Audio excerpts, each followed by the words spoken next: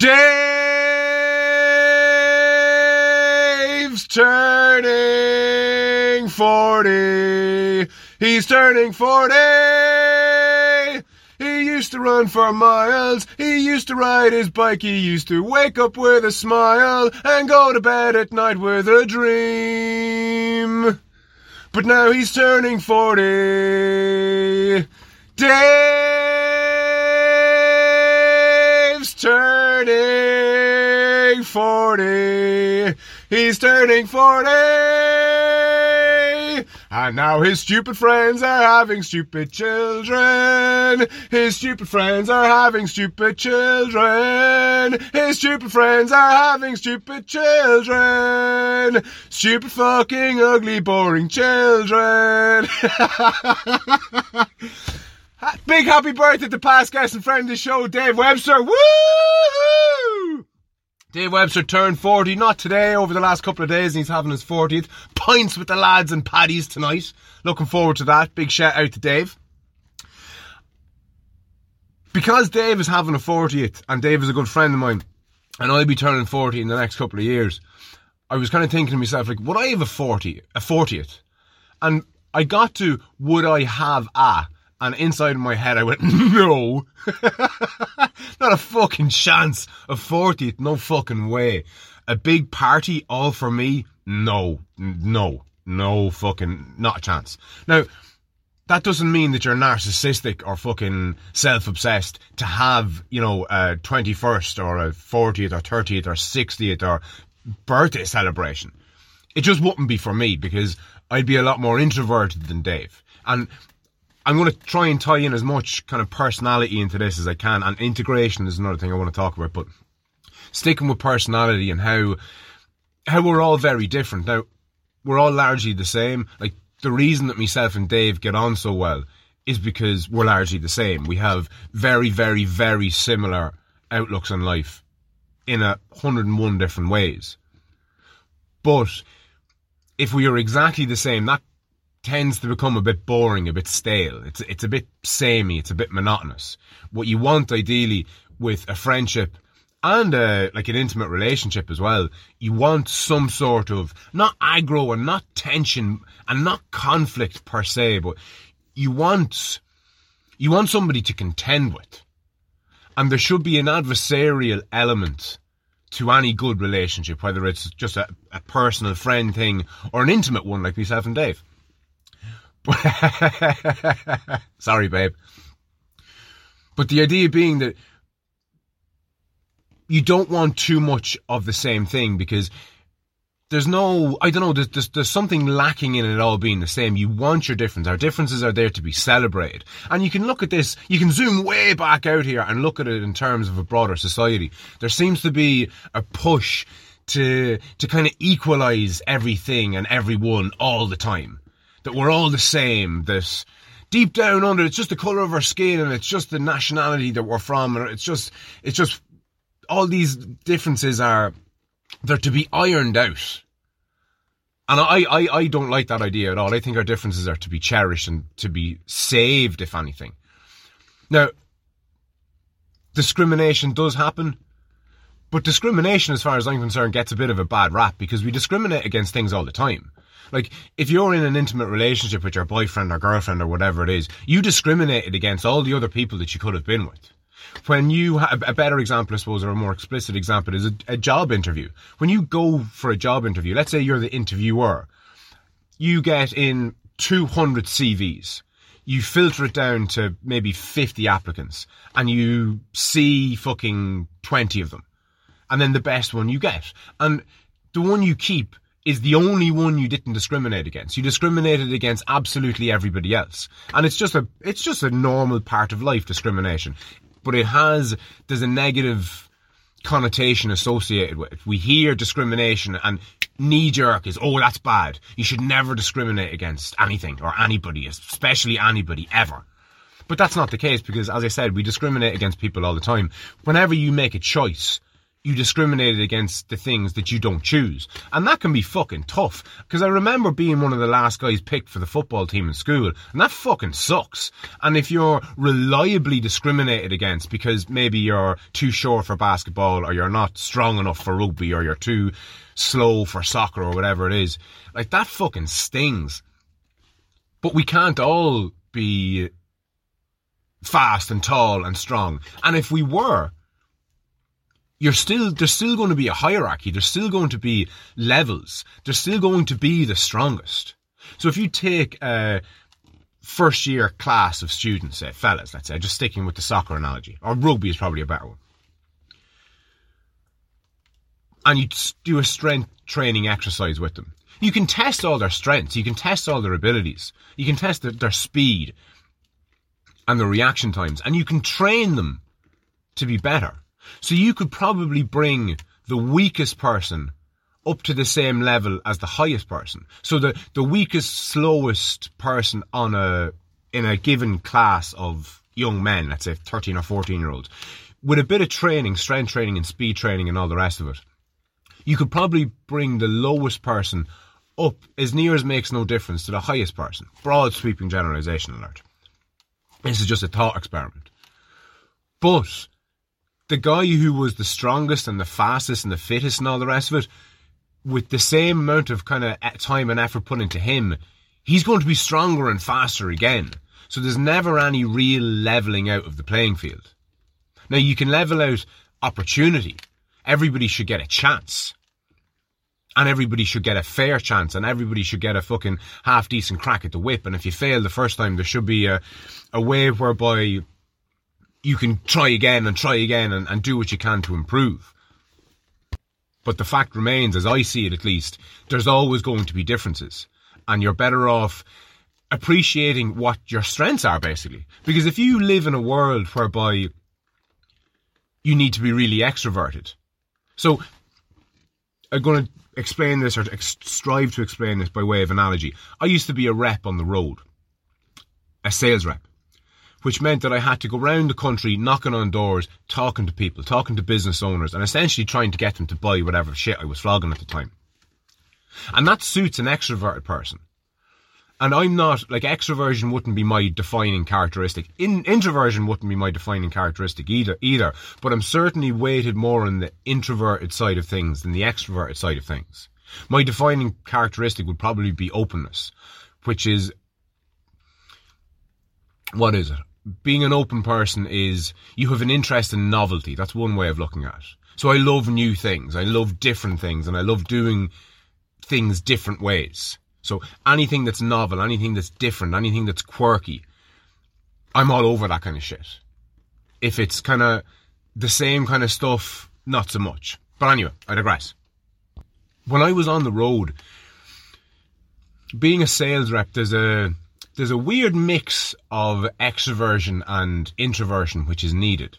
And before I continue, just to define my terms a little bit, extroversion I think is best defined as by, if you're an extroverted person, it means that you get energized by being in the company of other people.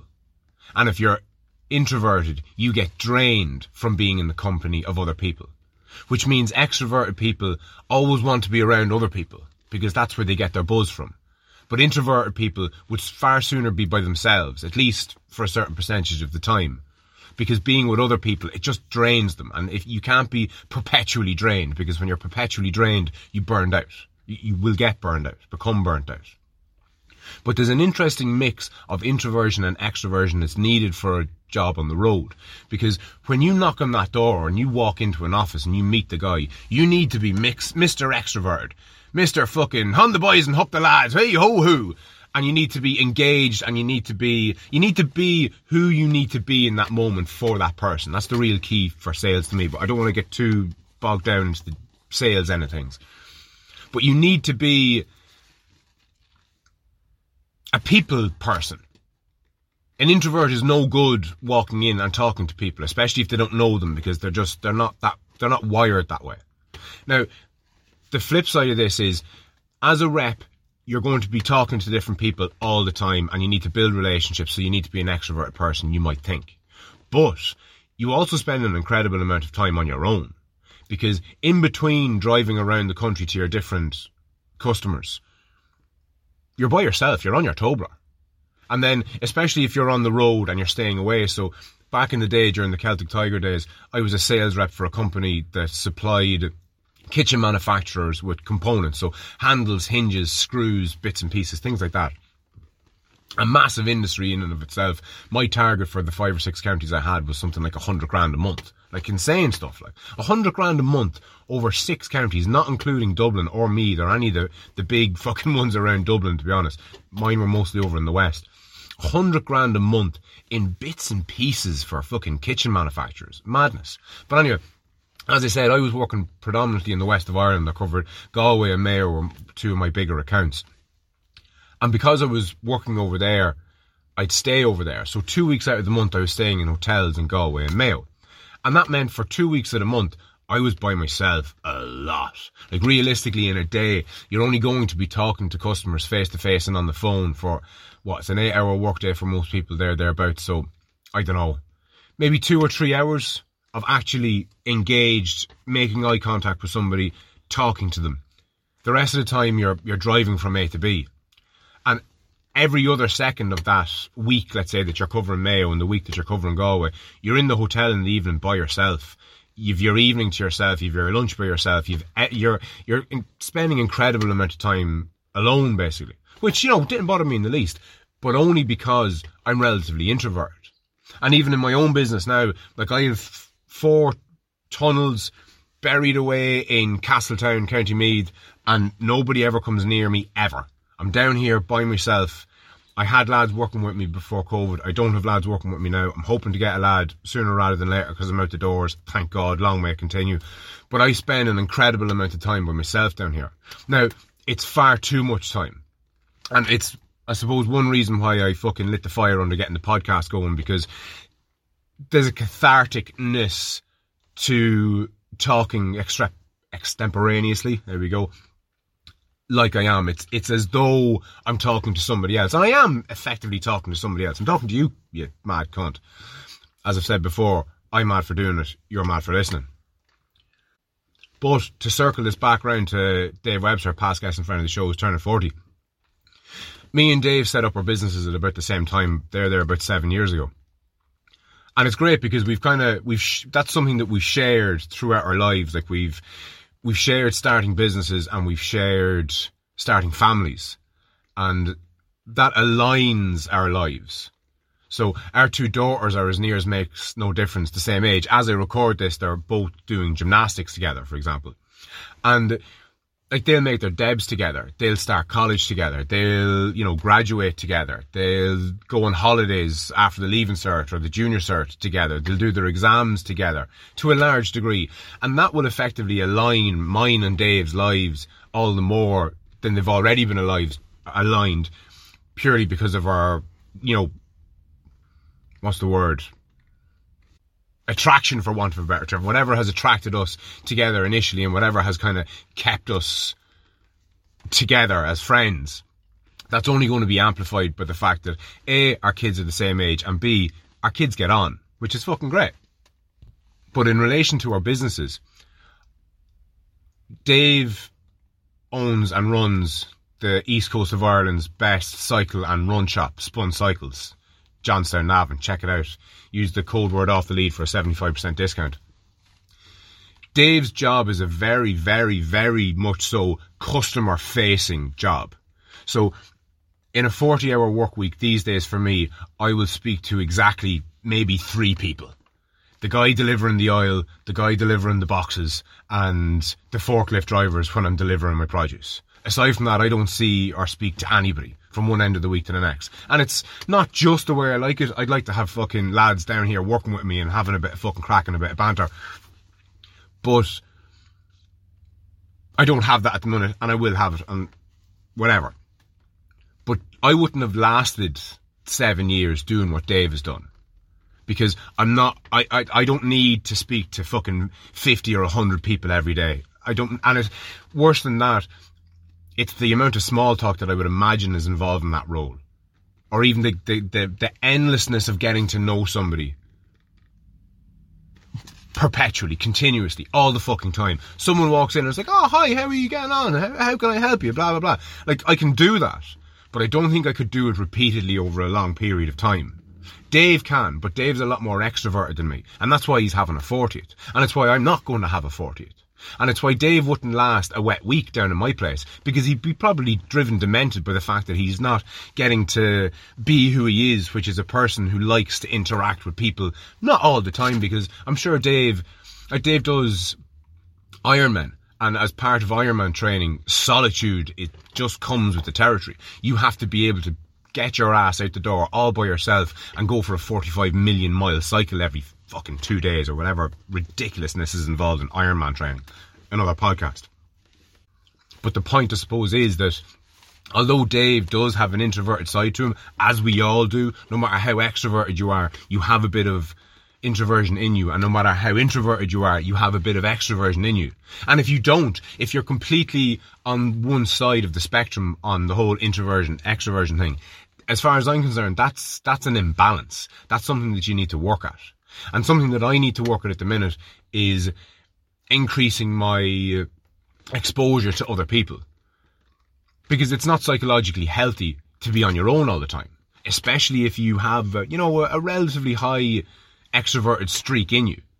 Now, I'm probably 70-30 in favour of introversion, but that 30% needn't be neglected, because if it is, I'll suffer psychologically, because your personality, the type of person that you are, the type of person that you have become or are becoming, shouldn't be at odds with your life.